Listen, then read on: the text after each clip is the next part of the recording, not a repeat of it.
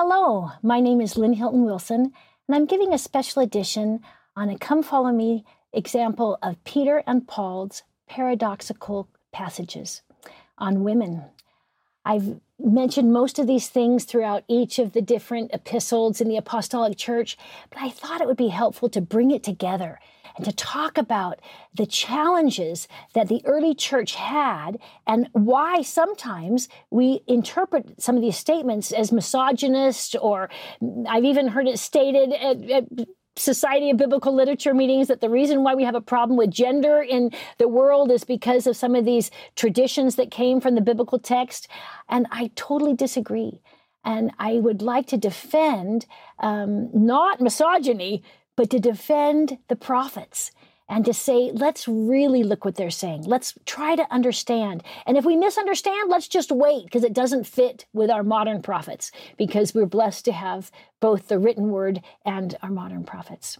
Earlier, I've discussed many times in the Gospels and in Christ's emancipation of women, how Christ changed dramatically the culture. But many people have said, what happened? If Christ made all these changes, why didn't it carry through? Well, I believe that not only does it take time to grow and nurture things, but seeds of truth have to sprout. And it was very difficult before the printing press, before we were able to read information, before you're able to get the text of the Bible. And it was difficult, and it took time for people to understand. It's interesting to me to notice that the most literate nation in the world was early Americana, where by the mid-1600s, 98% of Massachusetts is literate because they wanted people reading the Bible. And once they started reading the Bible, 200 years later, they're starting to say, why don't we have more equality between the genders? Why don't we give vote to the women? So I just see these things took time to nurture and grow. It wasn't until we got into the text that we realized that there was a problem. When I refer to the Apostolic Church, I refer to the time of our Lord's death until the time of Trajan. And that's about 100. Trajan actually works until 110, and we have records that John was living in Ephesus and guiding the church from Ephesus during the time of Trajan. So I'm going to approximately 33 to 100, but give or take a few years on either side. That is known as the Apostolic Church, when John is still running the church. I also want to remind you that it's the Apostolic Church that recorded the Gospels. So with Luke's account, we have one story of a man, one story of a woman. All these are being recorded by the Apostolic Church. And if the Apostolic Church has so many examples of women, not just in the Gospels, but in the afterwards, in the epistles, that let's remember that if they are writing them down, that they were important to them. There are 180 references to women. 45 of those are names. 94 of the women are unnamed, 14 of the women are fictional, and the other ones are just references to them, he, she, her. But of these 45 named women, there are 30 female disciples who are noble and upright. And half of those noble and upright women are after the death of the Lord. They're referred to as mothers and co-workers and witnesses and disciples and servants of God and sisters and even a deaconess and a wife and a yoke fellow, one prominent among the apostles. These are all different translations, but I just want to remind you that sometimes when I ask my students, was Paul misogynist? They immediately say yes, and Peter too. But I would like to say the majority of the writings of Paul and Peter are the antithesis of that. That was the culture they were coming out of. That was where they were coming from. And so perhaps we're misreading some of those texts, because when we look for female witnesses, when we look for women's voices, most of them are coming after, not before Christ's death. First of all are these house churches. We have these wonderful women who have opened up their homes. They're very wealthy, so they've got large spaces. And before we have church buildings, we see churches being gathered together in people's homes. In Jerusalem, it's at Mary's house, Mary, the mother of John Mark. And then we have Lydia and Chloe and Priscilla. We have women of faith like Tabitha and Eunice and Lois and Phoebe and Junia. And of these 94 unnamed women, we have some of those significant women in the entire New Testament. Do you remember in the book of Philippians, it says, those women which labored with me in the gospel. We've got unnamed women who were missionaries And I love that, I mentioned this when we discussed Philippians already, that Paul refers to a very close female companion as a yoke fellow. Is it his wife? I don't know, but it's someone who is leading the women in that part of the church in Philippi. And in fact, in the book of Acts, we read that Philip's had 4 daughters. These are unnamed women, but with significant roles. These 4 daughters were virgins, which did prophesy. Now, by the fact that they're calling them virgins, that just means they're not married yet. They're young. That means they're probably under, they're in their 10, 11, 12, 13, maybe 14 years old, but they're very, very young, and they already have the gift of the Spirit. They're testifying. They're bearing their testimonies. That's Acts 21, verse 8 and 9.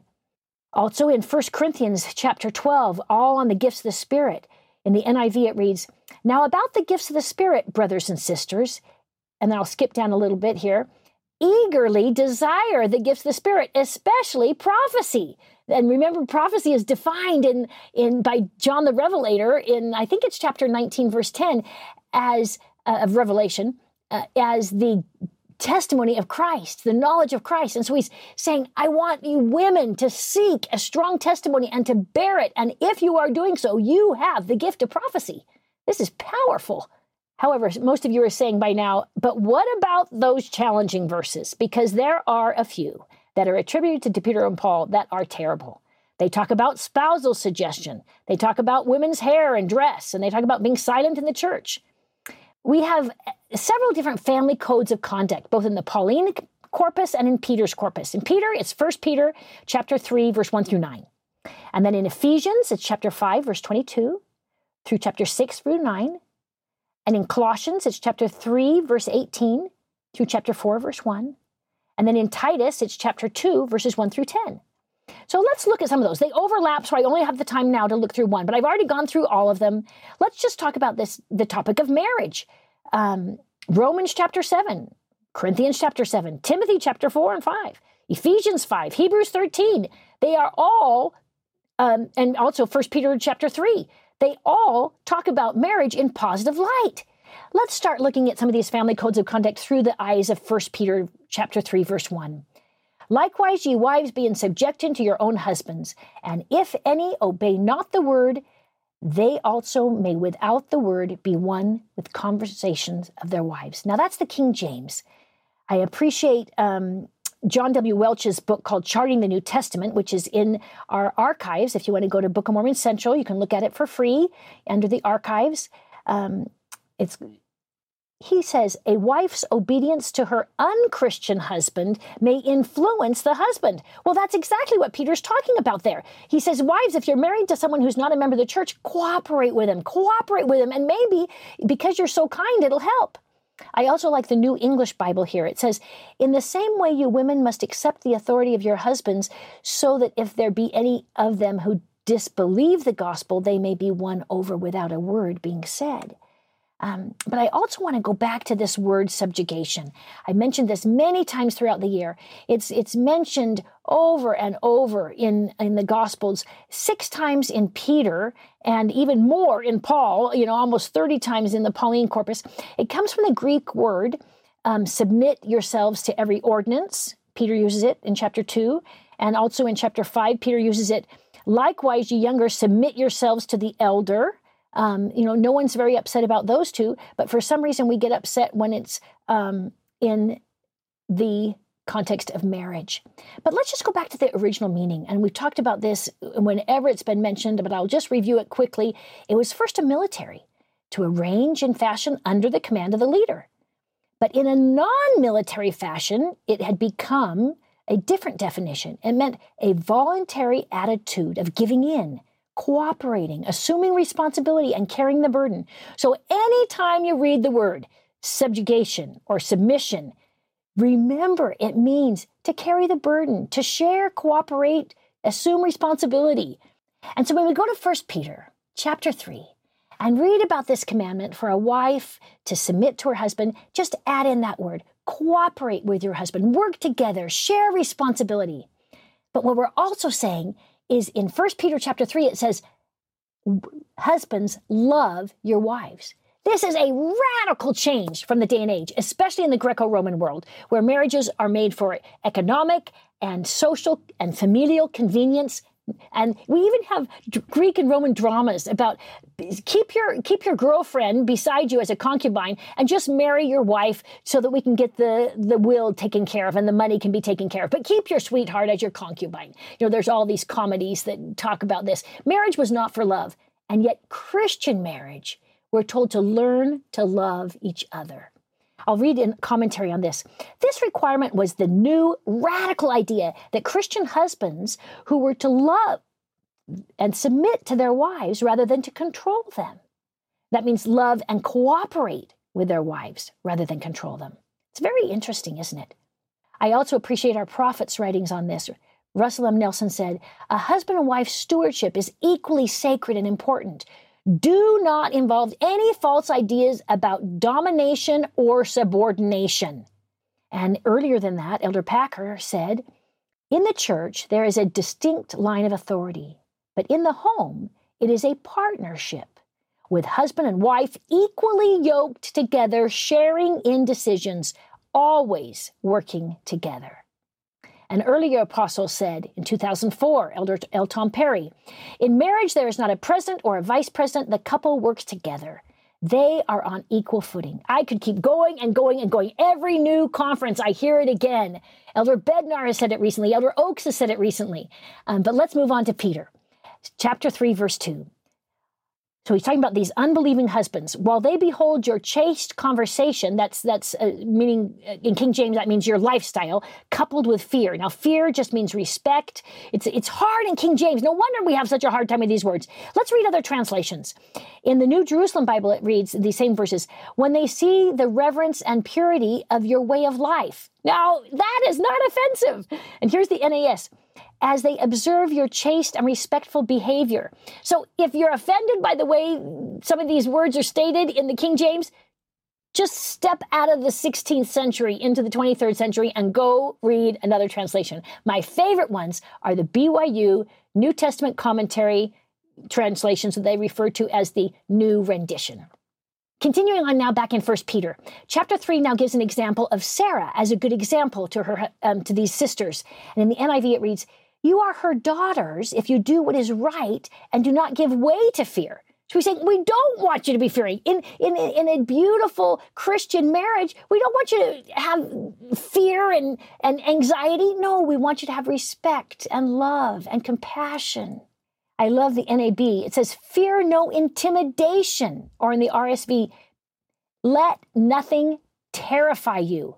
In the Jerusalem Bible, don't worry. Now, this is the way Christian marriages are to be. Nothing is supposed to cause anxiety. We're supposed to work together to become joint heirs. And that's where Peter goes next in verse 7. Likewise, ye husbands, dwell with them according to knowledge, giving honor unto the wife as unto the weaker vessel. We talked about that when I talked about Peter. That word, it means not weaker vessel as it's translated. It means a special vessel, a special body, a unique and wonderful prized element. Look at how it's used all through the New Testament in the Greek, and you'll get a better feel for that word. Don't be offended by it. As being heirs together of the grace of of life. So Peter is saying, women are not inferior in any way. They are going to be heirs together. And we continue reading in verse 7 and verse 10 of 2 Peter and Romans 8 and Titus and the Doctrine and Covenants, all this idea of becoming a joint heir, of working together in cooperation to make a unified marriage where both the husband and the wife share the responsibility and the burden of bringing forth a family. 1 Peter chapter 3, verse 7 also gives a warning. He's saying you have to do this so that your prayers are not hindered. And then in verse 8 to 9, I'll continue on in the NIV. Finally, all of you, be like-minded. Be sympathetic one to another. Be compassionate and humble. Do not repay evil with evil or insult with insult. On the contrary, repay evil with blessing, because to this you were called, that you may inherit a blessing. You know, when we look at the King James Version, one reason why I quote so many other translations is because I feel like we're giving our prophets a bad rap.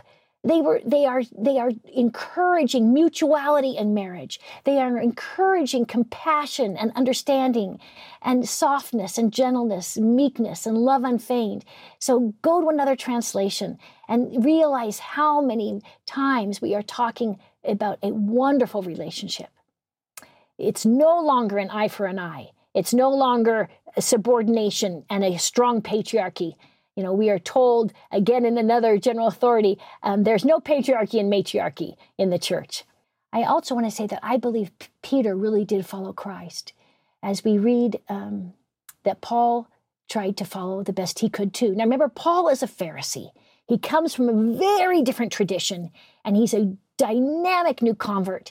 But sometimes it's hard to separate out some of those ideas that he was so entrenched in. So now let's look at some of the epistles. Remember, he only has half the story because it's only the writings. So let's start in 1 Corinthians. There are several challenging areas in 1 Corinthians. The first one is usually thought of as a Pharisaic dress code, chapter 11. And I completely disagree. I don't think it's talking about that at all. But in the Pharisaic thought, a man goes out bareheaded while a woman goes out with her head covered. And it's not just her head. The woman, if she was going to go outside, had to be completely covered, head to toe, not even her ankles being seen, and nor her eyes or her face. Everything is completely covered if she were the Pharisaic tradition living in a place like Jerusalem. Now, our artists always have the men covering their heads, but that tradition does not start until after the destruction of the Jerusalem temple in 70 AD. So when Paul is writing this letter, the women were only allowed out of the house covered, and the men did not cover their heads.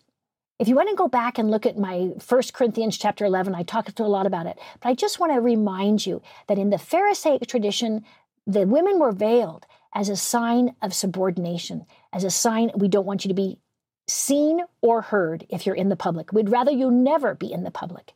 But in the Greco-Roman world, which is most of the Corinthian converts, it was a fashion statement. We find coins where the wives of the Caesars had beautiful silks coming from their heads. And we see a tradition on the sarcophaguses where women would often have a little veil on the back of their hair. We also see religious cults where women would sometimes cover their hair coming out of the Egyptian traditions. And in the Assyrian traditions, this is going way back, a woman veiled her head because of a social status. It was used to show who was the wife. So the concubines did not get to veil their head, but the wife got to wear a veil so that everyone would know that she was the woman of status.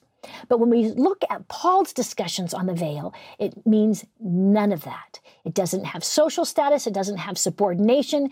The Christian veil, according to Paul's text in 1 Corinthians, is a veil of empowerment. Let's look at verse 2. Paul begins by saying, "Keep the ordinances as I delivered them unto you." And then skipping down a little bit, he says, "I have received of the Lord that which I also delivered unto you." Now, the word ordinance in modern translation is often changed to be teachings. So I wanted to see, how does Paul use this word? Specifically, how does Paul use this word in this epistle? So I look it over, and it's parodicea, to hand over, to transmit, to deliver it up. And he uses it all the time, not only here in 1 Corinthians, but also in 2 Thessalonians and in Galatians and in Colossians. And it's used in Mark. And consistently, they are used to represent teachings from God that were given to the apostles. Joseph Smith also taught us that Paul, and he later said the other early church members too, knew all the ordinances and blessings that were in the church. You can see that on the Joseph Smith Papers translation. So when Paul says, "I'm proud of you for keeping the ordinances," he then follows it up by saying, "But I would have you know." That's verse 3. And whenever he says that, it's sort of like turning him around saying, you're keeping the ordinances, but you're not doing it right. And so he lines up this order of creation. And in King James, they use the word head. But that is a little bit tricky because the word in Greek, just like in English, there's two meanings. It means head, and it means the source or the origin, like the head of the Nile or the origins of the River Jordan. So when we read this, he organizes like the creation, this order of creation in a linear fashion. And he says, God is the source of the Son of God, who is the source of Adam as his creator, and who is the source of Eve as this rib tradition.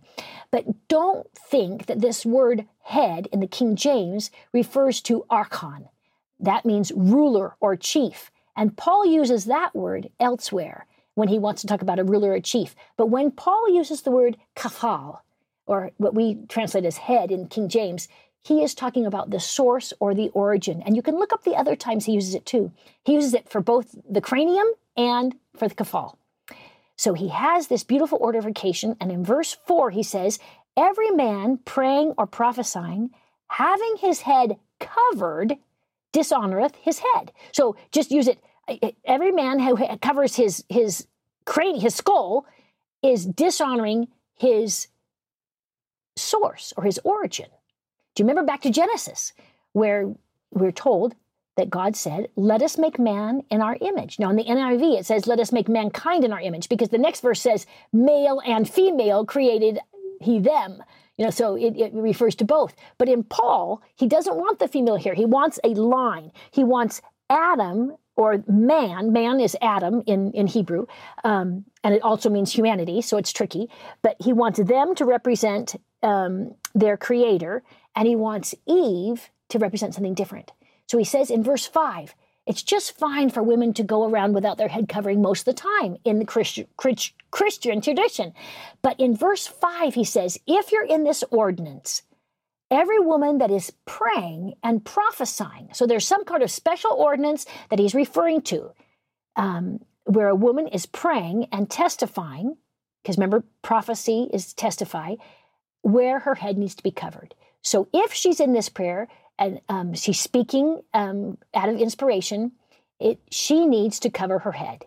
It says, every woman that prayeth or prophesieth with her head, that's this physical head, uncovered, dishonoreth her source. And that source is Adam, Jesus, and the Father. So he's just gone through this order of creation so that we can understand where we're coming from. Now, in the ancient world, having the female attached to God was an empowering stance. But he goes on to explain more about this. He says the man was created in the image of God, and so he needs to represent the glory of God. But the woman is the glory of man. What does he mean by that? Well, I'll tell you right away, he does not mean woman was created to glorify man. We already know that from Genesis. Woman was created to be a partner, to be a companion. My favorite translation, the TEB, says she was created as his one from before. It is bone of his bones. So how then is woman the glory of man? Well, remember the word man is humanity. How is woman the glory of humanity? The only way humanity could come is through woman. So in this ordinance, the female is representing the glorious nature of all of humanity. And the man is standing in the place of the Son of Man, or of his head. So in this prayer, we have symbolic roles of Adam and Eve. And Adam is representing his creator, and Eve is representing all of mankind. And so as Eve comes before God in prayer, as if we were before our creator, our source, she is to humbly veil her glorious nature. It says in verse 10, for this cause ought the woman to have power on her head because of the angels. So we not only are veiling because we are respecting our source, our God, we are and humbly coming before him, but we are veiling because it shows power. Now, in the King James, it says you have to have power on your head to join in this ordinance, but in the NIV, it reads, a woman ought to have a sign of authority on her head because of the angels. So to enter this ordinance, the women need to have a sign of authority. But what is the angels? Now, Joseph Smith only made one change to this entire chapter, or this entire section on the veil. And this is very early. You know, he's doing this in 1832, way before any of the ordinances for the temple are restored. And so he changes that covering the head to a covering. He has to have a covering on her head because of the angels. Well, that is beautiful because the word atone in Hebrew is covering. But remember, at the dedication of the temple, of the Salt Lake Temple, Brigham Young taught that we needed to have angels to teach us the signs in order to return back to the presence of God.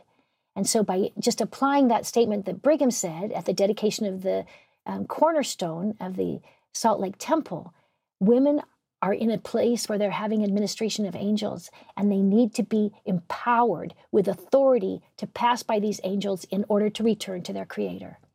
Continuing on in verse 11, it says, neither is the man without the woman, neither the woman without the man in the Lord. This is such a beautiful reciprocal relationship. Adam was created first, and Eve came from Adam. They needed the stem cells from the XY to get the XX, or whatever way the Lord did it. But the next generation, the man comes out of the woman. They are completely interdependent. If we are doing things in the Lord, it only works if we work together. And I like another translation as well as verse 12. For as the woman is of the man, even so is the man also by the woman, but all things of the Lord.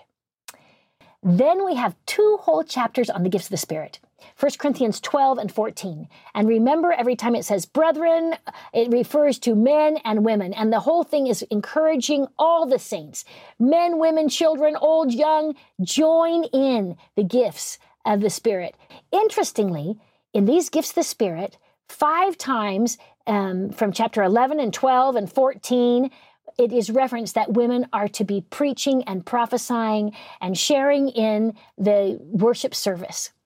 If we look at all of the Pauline corpus, starting with Romans and including Corinthians, Galatians, Ephesians, Philippians, Timothy, Titus, and also the book of Acts. So everything that had Paul's influence. Remember, Acts is written by Luke, and Luke is Paul's companion. So if we look at all those, 12 times we see counsel for women to participate in church services, to be speaking and prophesying. So now when we go to chapter 14, to this difficult section, just remember we have all these many statements encouraging women to speak and serve and build the kingdom of God. Chapter 14, verse 31. For ye all may prophesy one by one, that all may learn and all may be comforted. Now, remember at this time, they're having a real problem with people speaking at the same time, and they're drinking all the sacrament wine and drunk before the others show up. And he's really having a problem with order in the meetings. And he's talking about this over and over in this letter. I call it the spanking letter because he's just giving them corrections.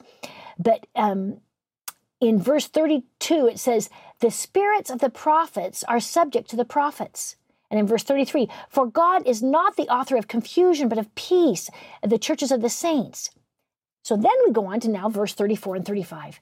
Now these two really don't quite fit the context. We've just been talking about the gifts of the Spirit.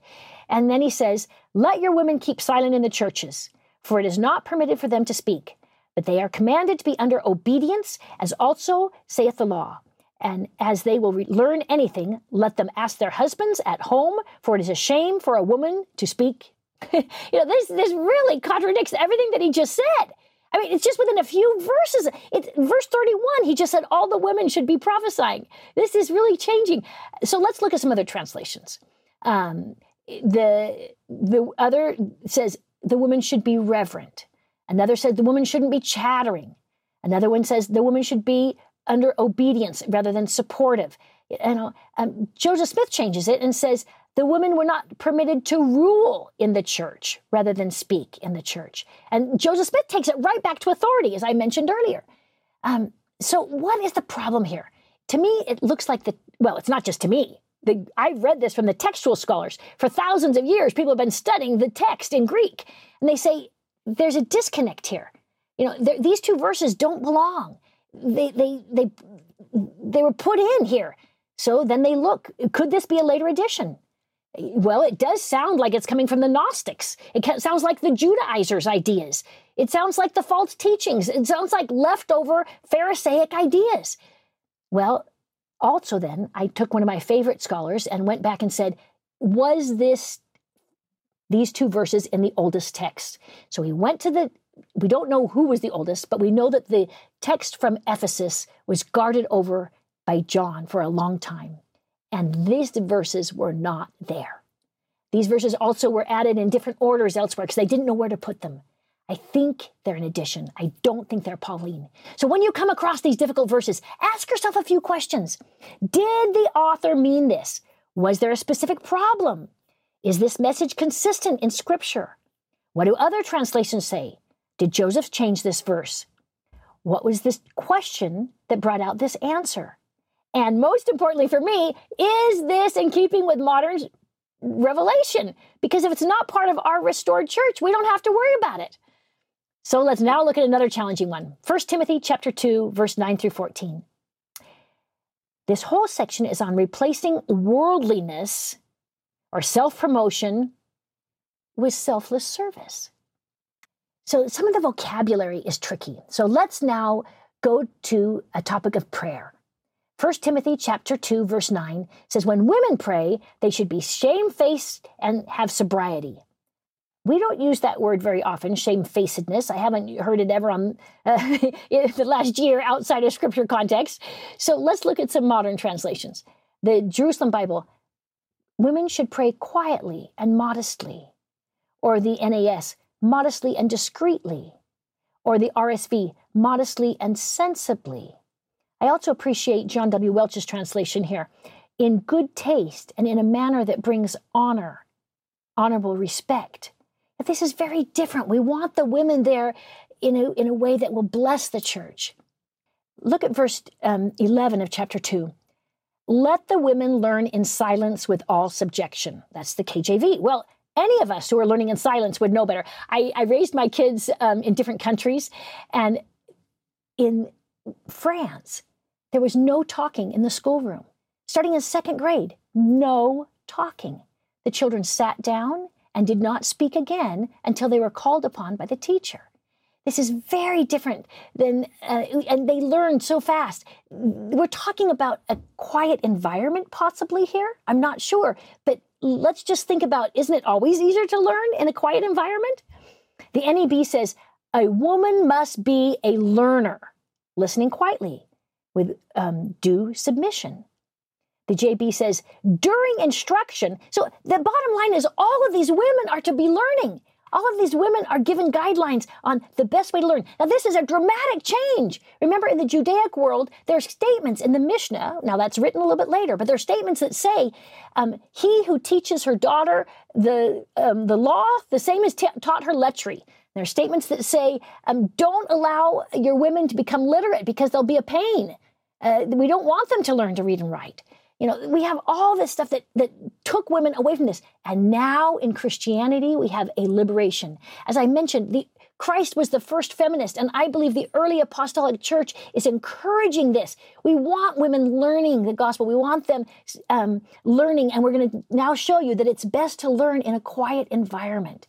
However, in chapter 2 of 1 Timothy, verse 15, it sounds like Paul's giving some pretty misogynist advice here. You know, your women shouldn't be talking. They shouldn't be invited. You know, it sounds like he's just punching them in the nose.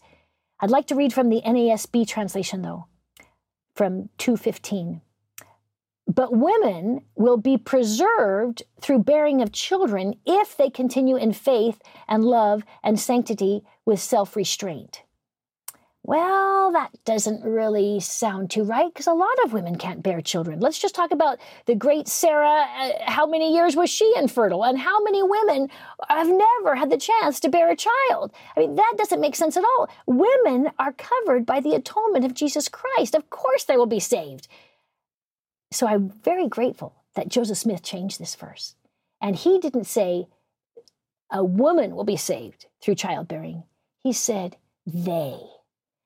Adam and Eve, humanity, if the purpose of this earth is to bring forth bodies for the spirit children of the sons of God, and to learn to control those bodies and to come unto Christ by allowing those bodies to learn and adapt line upon line. And so the Joseph Smith translation changed that. They shall be saved in childbearing. Does everyone bear children? No, of course not. But it is not a requirement for women. It is a requirement for men and women to marry and bear children. I also appreciate another translation. This is the ISV, the International Standard Version. Even though she will be saved through the birth of the child, if they continue in faith, love, holiness, along with good judgment. So he's saying the woman will be saved, and I would like to add the men, everyone, by the birth of the child, with a capital C, referring to our Savior, referring to our Creator. It is He who will save us. To me, this fits doctrinally much better with what I understand. But I do believe that Christ's emphasis to cut down misogyny and to raise up women and to heal the family unit. It's horrific for a man who has to always be a master working with a slave to ever develop charity. Whereas if he sees that they need to work together, that they need to be a unified family organization, that they can treat everyone with respect and dignity, whether a child or a slave or a wife, let's treat everyone with love. I see the things that Christ taught us about servitude overlapping into the apostolic church. And I hope as you study this year, the New Testament, that you will step back and take a pause at some of these very difficult verses as I've combined them here to realize that our Savior has tried to open the doorway for mutuality in all relationships, not just in marital relationships, but so that we can be kinder and more gentle and respectful, that we can love as Christ loved, is my prayer in the name of Jesus Christ. Amen.